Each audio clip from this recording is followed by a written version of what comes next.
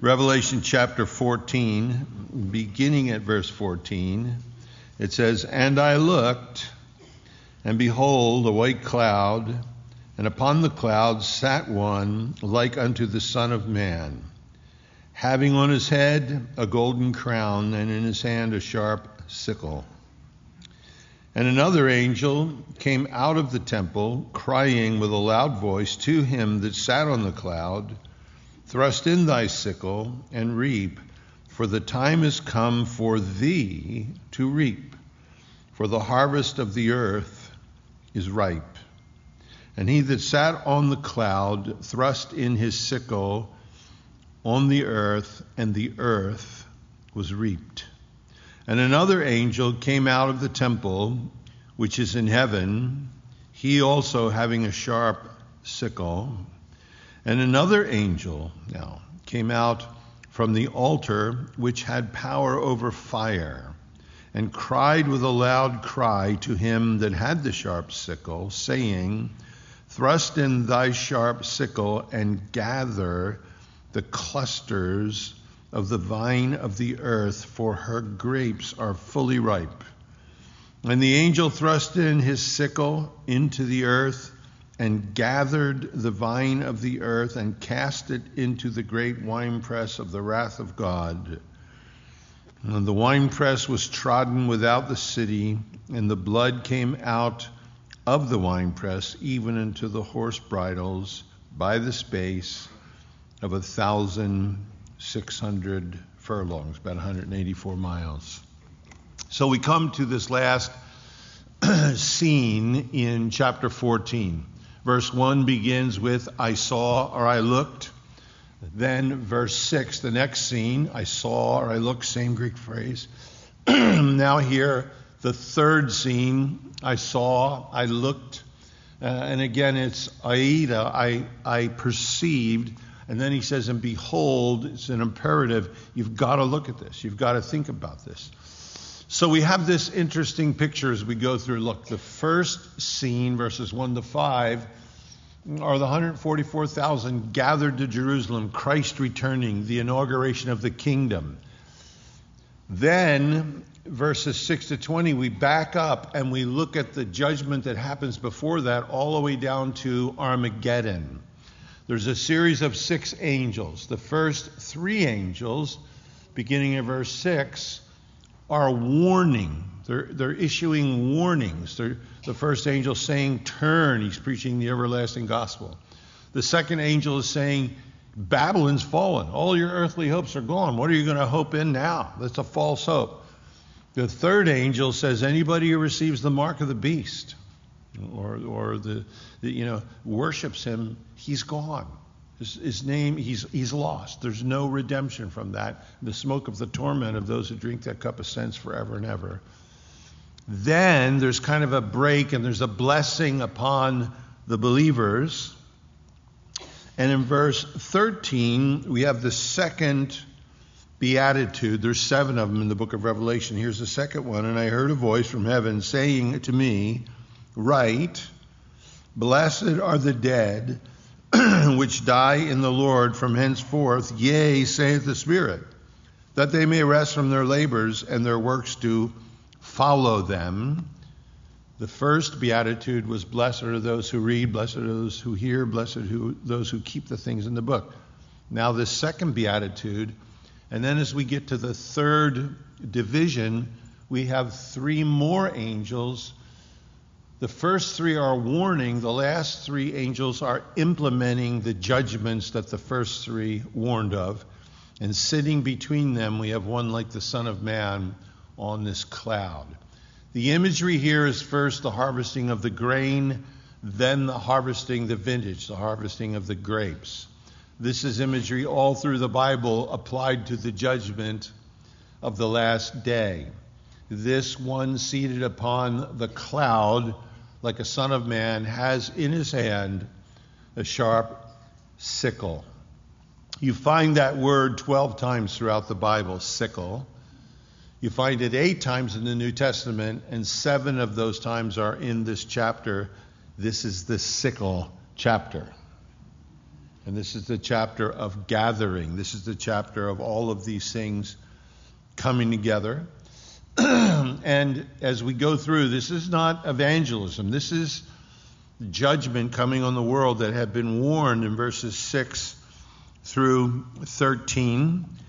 And he says, I looked, I perceived, and behold, you have to consider this, a white cloud, and him upon the cloud, one like the Son of Man, he sat, having on his head a golden crown, and in his hand a sharp sickle. Now, some want to say, well, this isn't Christ, because in the next verse, the angel kind of tells him what to do. This is the last time in the Bible we have the phrase, Son of Man. 84 times in the New Testament alone, 80 times Matthew, Mark, Luke, John, and the book of Acts, and 4 other times. This is the last time it's in the Bible. The first time it's used is in Psalm 8. What is man that thou art mindful of him, the Son of Man that thou visitest him? Jesus, it's his favorite name for himself through the Gospels. And certainly he takes it from Daniel, chapter 7, where it says, I saw in the night vision, and behold, one like the Son of Man came with the clouds of heaven, and he came to the Ancient of Days, and they brought him near before him. And there was given him dominion and glory and a kingdom, and all people and nations and languages should serve him. His dominion is an everlasting dominion, which shall not pass away, and his kingdom that which shall not be destroyed. Jesus in Matthew 24, when they ask him about the sign of his coming in the end of the age, he takes them through a long passage. He finally says, and then shall appear the sign of the Son of Man in heaven. Then shall all the tribes of the earth mourn when they shall see the Son of Man coming in the clouds of heaven with power and great glory. That's 24. In chapter 25, he says there, when the Son of Man shall come in his glory, and all the holy angels with him, then shall he sit upon the throne of his glory. When he is before Caiaphas, and they're mocking him and beating him, and Caiaphas finally says, you need to tell us, I adjure thee by the living God, puts him under an oath, are you the Son of God?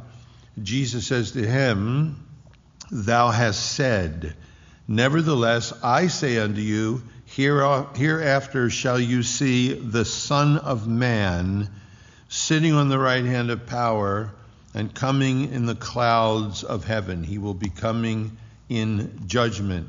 In John's Gospel, we read this, for the Father judgeth no man, but hath committed all judgment unto the Son, and hath given him authority to execute judgment, because he is the Son of Man.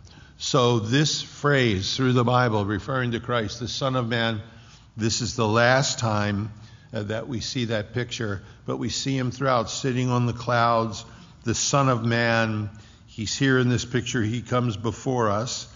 And in verse 15 it says this, another angel came out of the temple, and he's crying. It's in the sense he's pleading with a loud voice to him that sat on the cloud, and what he says is, thrust in thy sickle and reap, for the time is come for thee. It's specific. The time has come for you to reap, for the harvest of the earth is great. So as we look at this, this is not a command. The angel is not commanding the Lord. The angel comes forth from the temple, the Neah, the holy place in heaven. The tabernacle, the temple of Solomon were both patterned after a reality in heaven where there's a holy place, where there's an altar, where there's an ark. Those are just images, pictures of some greater reality. And this angel comes from the holy place in heaven, and he cries in the sense of pleading. he says to the one seated on the cloud, he says, thrust in thy sickle. The Greek is send forth your sickle, acknowledging his authority. For it is time. Jesus in Matthew 24 had said to his disciples, no man knows the time. Not the angels in heaven, not the Son of Man. Only the Father knows the time of these last judgments. In Acts chapter 1, verse 7, his disciples said to him, is this when you're going to bring forth the kingdom? He says, it's not for you to know the times of the kingdom. Those things are strictly within the Father's jurisdiction, but rather do this. So now this is the time. This angel says, this is the time. Send forth your sickle and gather the harvest. He says, because he says, it is the time for you to do this. And he says, and the harvest of the earth is ripe. And that word means withered. It means overripe. Some people try to say this is talking about evangelism, that the wheat are the believers gathered in and the grapes crushed are, God's judgment. No, throughout, this is relating to the first three warnings from the other angels. This harvest is withered. It is overripe. It's and the angel saying, it's time. It's time. Look, we do that. We say, how long, Lord? I'm so tired of politics. I'm so tired of what's going on around. I'm so tired of the pandemic. I'm so tired of stress here. I'm so tired of lying. I'm so tired of the news. I'm so tired. Lord, it's madness. Lord, when are you coming? When are you coming? Well, it says here that he doesn't do this until it's overripe. It's withered because he's patient and he's long suffering. When God spoke to Abraham in Genesis chapter 15, he told him he was taking the children of Israel down into Egypt for 4 generations. And he says, after 400 years, I'll bring them back and I'll bring them into the land of Canaan to execute judgment. And he said, I'm not doing it now because the iniquity of the Amorites is not yet come to a full. And what the Amorites were wicked then, but the Lord is measuring time morally, not by the calendar or the clock. He looks at a culture, he looks at a nation, and finally he says there's no more redemption. There's going to be no more turning. There's going to be no one else saved. Morally, this has come to the point where it's corrupt. When his disciples asked him about his return, in the one place he said, wherever the carcass is, that's where the eagles, the birds of prey, will be gathered together. Basically says, it's not until something's putrefied and it's rotting that you see the birds of prey circling in the air. He said, when you see these things coming, circling, then you know it's getting to that point. So here, you and I so often think, Lord, when are you going to do this? He does it when it's overripe. I'm glad he didn't do it, 50 years ago, because I wouldn't have got in. Now I'm in the heck with everybody else. Just come, Lord, get us out of here, right? We all know how that feels. But this gives us a picture of what's going on behind the scenes. That's what's so important for you and I. We see the Lord conducting this. We see angels serving, doing his bidding. And it's giving us a picture of what's behind the 7 vials that are going to be poured out. It's giving us a picture of what's behind the gathering of the armies of the world to Armageddon, the largest military gathering in the history of humanity. It's unimaginable. It's giving a picture of when Christ returns with you and I in glory to Armageddon. It's saying, okay, this is what's behind the scenes. David, when he numbered the children of Israel at the end of his career, I think 2 Samuel 24 talks to us about it. And David, his pride had got involved. And God brought judgment on Jerusalem. Because he said to David, one of these 3 things are going to come your way, David. Which one do you choose? And he said, Lord, you choose. You're wise of me, you choose. And a plague came on Jerusalem. And thousands of people died of the plague. And David began to beseech the Lord, and the Lord told the angel to put his sword away. There was an angel swinging a sword over Jerusalem, and when he put his sword back in the sheath, the plague stopped. Now, in the natural, there was a plague. COVID-1, I don't know. In the spiritual, behind the scenes, there were angelic involvement and power. When Elisha is in Dothan, he's asleep, and his servant wakes up before him and looks out, and he sees the armies of Syria, the horsemen, the chariots, and he wakes up Elisha. He said, "We are in deep trouble. Look what's going on here." And Elisha, he looks at him, yawns, and says, "Get me a latte, would you please?" And he said, "Lord, open his eyes so he can see what's really going on." And it said, the Lord opened his servant's eyes, and he saw the horsemen and the chariots of fire circling the city. Because behind the scenes, there was something completely different going on. What's going on today? This pandemic that touched the whole world. What is behind that spiritually? This is the cast. This is what's going on behind the scenes. Are we watching Israel in the news right now? All of the prophecies about Israel, we know this. 1948, they come back to become a nation again. That is the hallmark. That is the signature of a prophetic season beginning that will be unlike any other prophetic season. And you and I, in our lifetime, have watched Israel. The things there in the Middle East flare up, they die down. They flare up, they die down. They flare up, and they die down. But look where we are now. Would we ever have thought 1 year ago we'd be where we are now? There's been a paradigm shift in our lives and in our nation and in the world we'd have never dreamed. Well, when we watch Israel, know this. It flares up, it dies down. It flares up, it dies down. One of these times, it's going to flare up and precipitate and never die down again.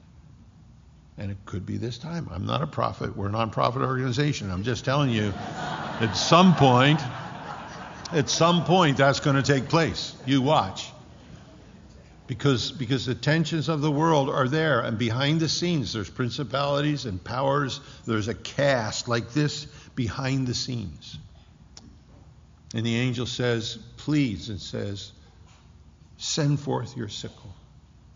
It's time now for you to do this, because the harvest of the earth, it's ripe, it's full now, it's withered, it's dried, it's time.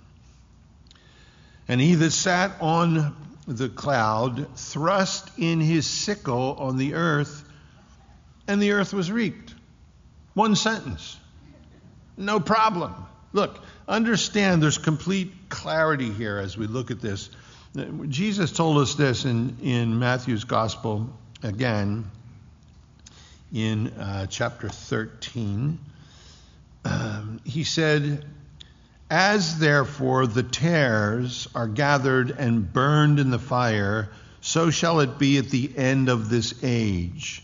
The Son of Man shall send forth his angels. They shall gather out of his kingdom all things that offend and them which do iniquity, and shall cast them into a furnace of fire.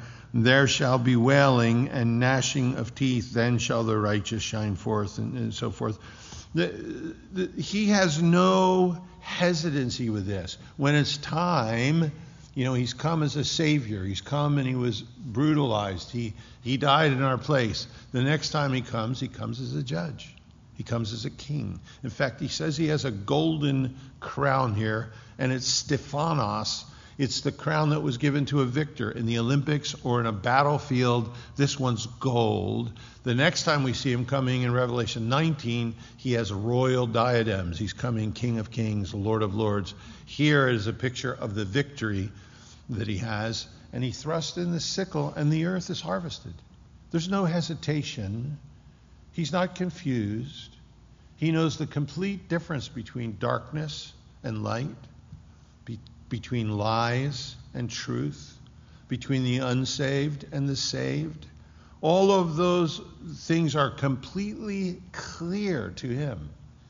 You and I get bungled up in the world we're living in with this and that, and we study Revelation and somebody cuts us out in traffic on the way home, we've forgotten Revelation by then, or we drive by a Starbucks and, the Revelation's gone.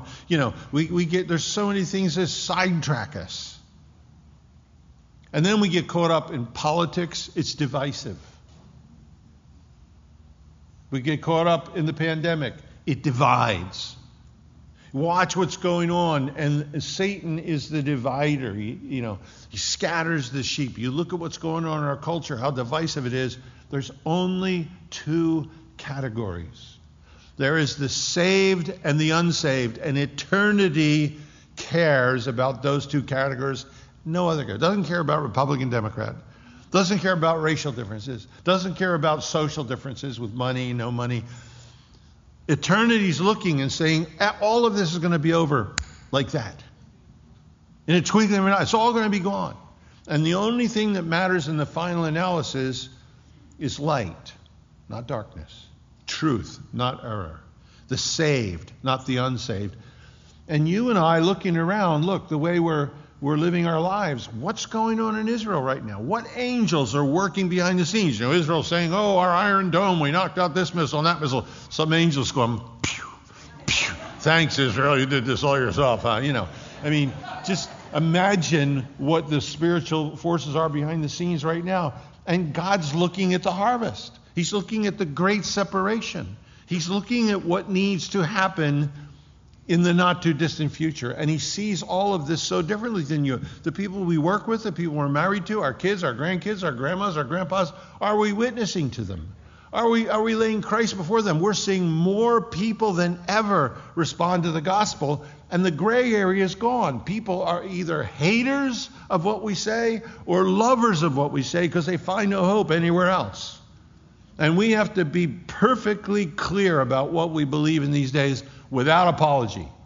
Because all the rest of these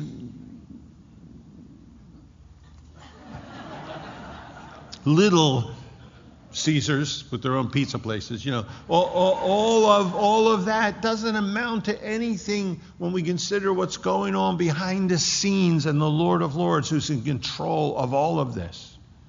Nothing's out of control. You look at the news, you think it's out of control. Nothing's out of control.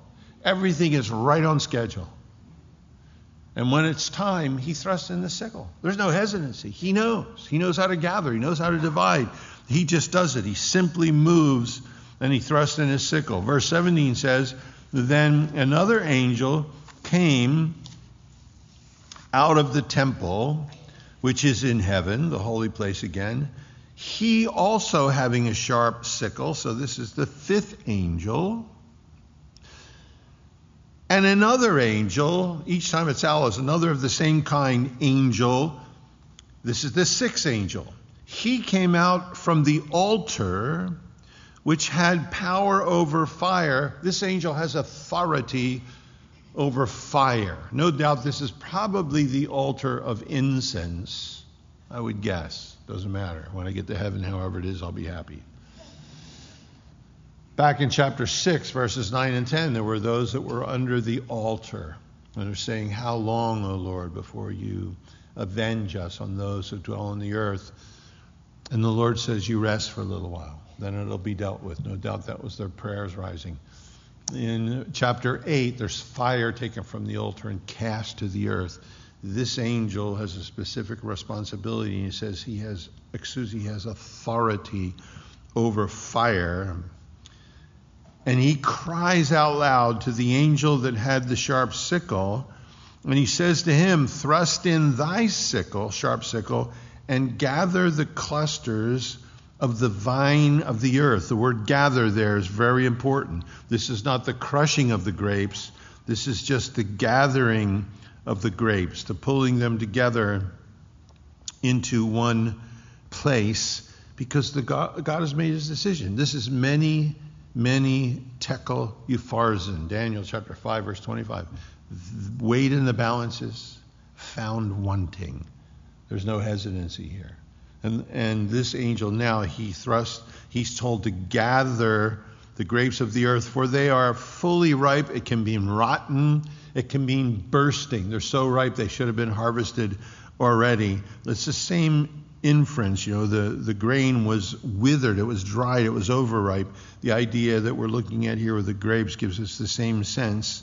Verse 19 says, "And the angel thrust in his sickle into the earth and gathered the vine of the earth and cast it into the great winepress of the wrath of God." Now, it's so interesting here because both verses tell us that there are angels gathering the vine of the earth for this great conflagration.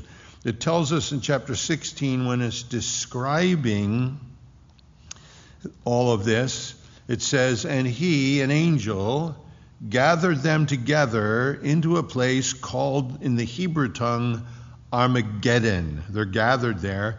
And it says, "And there fell on the men a great hail out of heaven, every stone about the weight of a talent, about 100 pounds.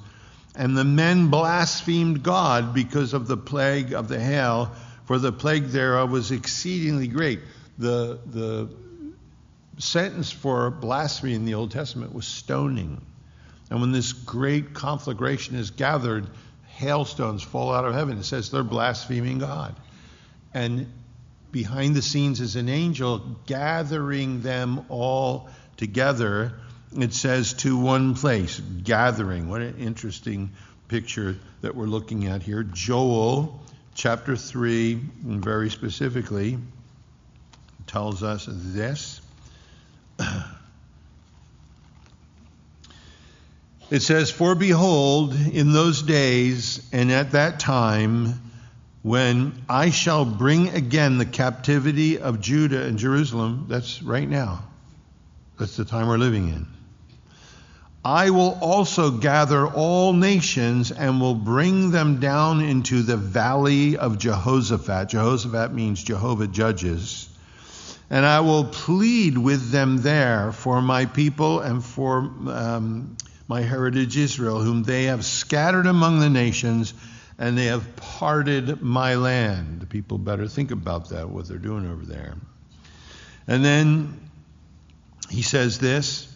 He says, "Proclaim ye among the nations, prepare for war. Wake up the mighty men, let them all draw near." They're being gathered. "Let them come. Beat your plowshares into swords, your pruning hooks into spears. Let the weak say, I am strong. Assemble yourselves and come all ye nations and gather yourselves together round about thither and cause thy mighty ones to come down, O Lord. Let the nations be weakened and come up to the valley of Jehoshaphat, for there will I sit to judge all nations round about. Put ye in the sickle, for the harvest is ripe. Come, get you down to the press." He does the same thing. He goes from the wheat to the grapes. "Get you down to the press. The press is full, the vats are overflowing, for their wickedness is great. Multitudes, multitudes gathered in the valley of decision, for the day of the Lord is near in the valley of decision." Joel, so clear the way he puts that before us. Zechariah will say this. He says, "Behold, the day of the Lord cometh, and thy spoil shall be divided in the midst of thee, for I will gather all nations against Jerusalem to battle. And the city shall be taken, the homes shall be rifled, women shall be ravished, half of the city shall go into captivity, and the residue of the people shall not be cut off from the city. Then shall the Lord go forth and fight against those nations as when he fought in the day of battle, and his feet shall stand in that day upon the Mount of Olives, which is before Jerusalem on the east, and the Mount of Olives shall cleave in the midst thereof towards the east and west, and there shall be very great valley. Half of the mountain shall move to the north, half of the valley shall move to the south, and you shall flee to the valley of the mountain, for the valley of the mountain shall reach unto Aziel." And by the, it just describes. So it says here, this angel's told to gather now the grapes of the earth, to gather them to the great winepress. It's going to be crushed, but there's this picture of all of these nations coming. It says here they gather for 1,600 furlongs. It's 607 feet per furlong. And if there's 1,600, we're talking about 184 miles. Now, the interesting thing is, from the Valley of Armageddon in the south, then the Valley of Jehoshaphat is the Valley of Kidron, right outside the city. Then you go south into Edom to Bozrah. You have 180 miles. It tells us this in Isaiah 63. It says, "Who is this that cometh from Edom with dyed garments from Bozrah? This that is glorious in his apparel, traveling in the greatness of his strength?" Question mark. Then the Lord speaks. "I that speak in righteousness, mighty to save." Question. "Wherefore art thou red in thine apparel, and thy garments like him that treadeth out the winevet?" Answer. "I have trodden the winepress alone, and of the people there was none with me, for I will tread them in my anger and trample them in my fury, and their blood shall be sprinkled upon my garments, and I will stain all of my raiment. For the day of vengeance is in my heart, the year of my redeemed is come. And I looked, and there was none to help. I wondered that there was none to uphold. Therefore my own arm brought salvation unto me, and my own fury upheld it. And I will tread down the people in my anger, and make them drunk in my fury. I will bring down their strength to the earth." So the picture is the Lord coming. Jesus says when he turns, it will be like the lightning shining from the east to the west. Just the way the earth is rotating as he descends, that's which way he appears to be coming, from the east to the west. He comes down to Bozrah, which is in Edom, comes where Petra is in that area, where there's a people held up there. He comes across to the Mount of Olives, and he touches the Mount of Olives. All of these armies gathered. It says in verse 20, "And the winepress was trodden without the city," that's Jerusalem, because it's the Valley of Jehoshaphat, which is Kidron. "The winepress was trodden without the city, and blood came out of the winepress, even unto the horse bridles, by the space of 1,600 furlongs." This is unimaginable. The world's never seen anything like this. The armies that gather, it says, are gathered, and they cover 1,600 furlongs. Not just up in the Valley of Jezreel, the Valley of Armageddon, but from the north all the way down through the Kidron, Valley of Jehoshaphat, where Jehovah judges, all the way down to Edom. And you figure this, if there's between 2 and 3 billion people left alive, first fourth goes under the seals, another fourth goes under the judgment in chapter 9, and then that would leave presently about 4 billion people on the planet. You figure how many of them die, the things that are coming, whatever. If you take 1/10 of the population and you bring them to Jerusalem, the Antichrist and all the armies of the world, and no doubt they're coming because 144,000 have gathered there, and they're coming to put an end to the Lord's, but they're coming actually thinking they're going to do battle against the Lord of Lords and the King of Kings. So if you gather 200 million, 10%, you have that many people from Jezreel to Edom. That would mean if they're 180 miles long and a mile and a half deep, your social distancing would be 5 foot between every person. 5 foot for a mile and a half deep and 180 miles long, only 5 foot between every person. You add to that horses. You add to that this hail that comes out of heaven, and you have the grapes of wrath being crushed. Josephus tells us in 70 AD, when the Romans brought slaughter to Jerusalem, that in some of the streets the blood ran so deep it put out the fires in people's houses. If you study the Civil War, Bull Run and Antietam, there were places where the blood ran deep. This is a scene that's never been seen before. This number of people has never gathered before. Nothing like this has ever taken place. And you have a picture then of the blood running outside of Jerusalem in the Valley of Kidron, at least 5 foot deep. You have a river of blood of all nations, proving that man cannot govern himself. You have the Prince of Peace come on this white stallion, his vesture dipped in blood, chapter 19, the Lord of Lords, the King of Kings, to trample out the grapes of wrath. He touches down on the Mount of Olives, it splits in half, and as he comes over to Jerusalem, prophecy tells you he's going to come through the east gate. It tells us in that day, right in chapter 16, the city divides into 3 parts, and part of it is elevated. Beautiful for situation, the joy of the whole earth. Beautiful for elevation. Jerusalem starts to push up out of the ground. Just as a side note, interesting. To me, anyhow. If you study the Psalms, the 22nd Psalm is about the first coming of Christ, his crucifixion. There's details there nowhere else in the Bible about the crucifixion. Psalm 23, the shepherd's psalm, him caring for us now, what we're going through. Psalm 24 is about the return of Christ when he sets up his kingdom. Now, interesting thing, it's an antiphonal psalm, and it was sung all through Israel's history on the first day of the week, on Sunday. And Jesus heard it when he was riding into Jerusalem, if you can imagine.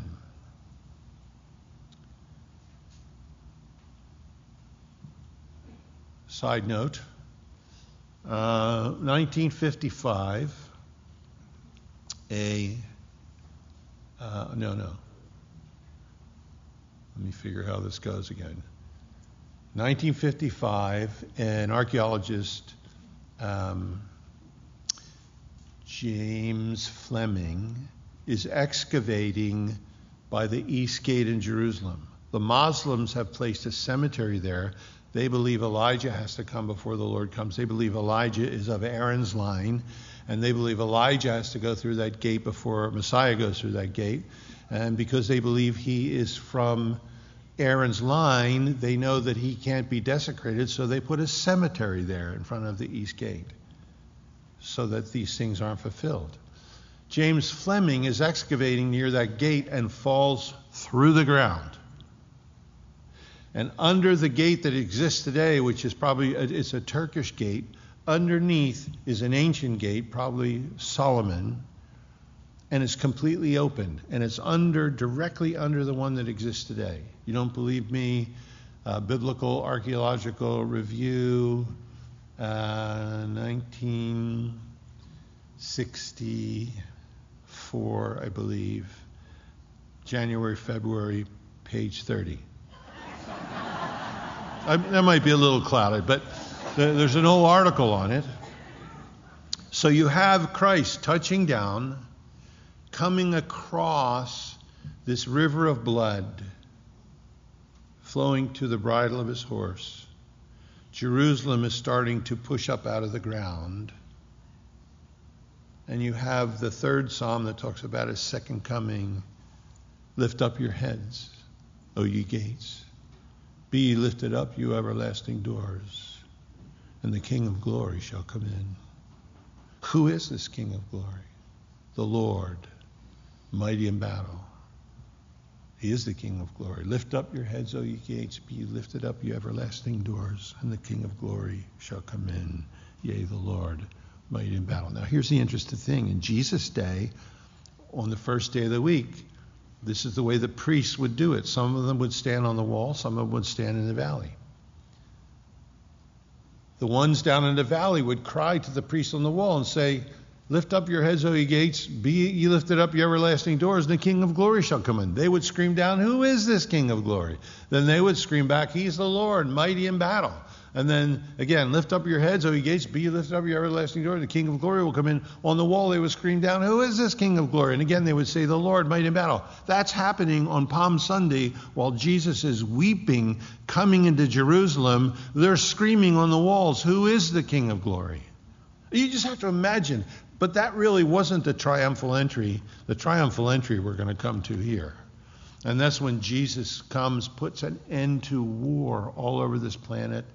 The most unimaginable scene, crossing a river of blood of all nations, entering into Jerusalem to set up his kingdom. The Prince of Peace finally comes.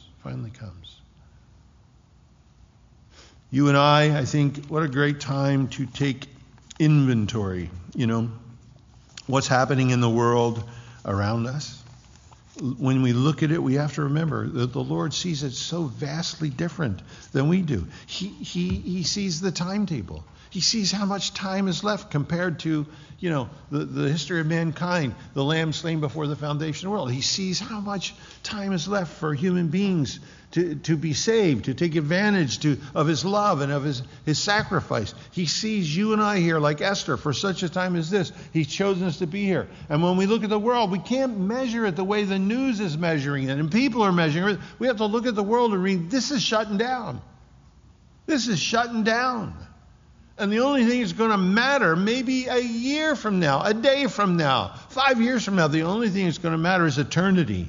And who's in eternity with the Lord in glory, and who's in eternity in hell. And the reaping is going to take place. The crushing of the grapes is going to happen. The spiritual powers that are behind the scenes are working today. It's all over in the physical. We can see the effects of it in the news and in our culture and our society, and hatred and all of the things that are going on. You can imagine what's happening behind the scenes. We're getting out of here soon. We're getting out of here soon. I'm a wimp. I'm glad. But the Lord's putting on my heart that I need to look at all this the way He's looking at it right now. I need to pray for people I know that are not yet saved and ask God to move. I need to pray for my own compromise, the things in my own life that need to change, my own commitment. I need to pray for my own hearing to be attenuated so I can hear His voice more clearly as He speaks to me. Are you guys with me? Amen. So everybody in that section is with me. I appreciate that, you guys. And look, this is the great separation here in this chapter. There's no hesitation on the Lord's part. He sees it, He knows it, He understands it, He does it justly. He's completely just, the angels say, when he does this. There's no injustice in it at all. He has done every single thing possible to draw the hearts of men and women to Himself, and then finally He will move. He will move. Let's stand. Let's pray together. Read ahead. Look, I'm going to ask you next Sunday, did you read it? It's the shortest chapter in Revelation, okay? Chapter 15. Would you just, have somebody read it out loud? Yeah, I don't know, just so you can at least do this. Even if you're half honest, I'll take it. Father, we thank You for these things, Lord. We look to You. And Lord, help us. You say there's a blessing here for those who read here and keep these things, Lord. And we want to understand that. We certainly want to be awake and to be watching, Lord. We want it to affect our lives. And Lord, as we gather, if there are, Lord, those that gather with us that don't know You, we want to see them make that decision, Lord. So invest this in us. This is Your word, Lord. Sow it. And don't let it fall on rocky ground, Lord, or shallow ground, or be choked by the weeds, by the tares, Lord. Let Your word bring forth fruit in our lives, and we believe we're asking according to Your will. Amen.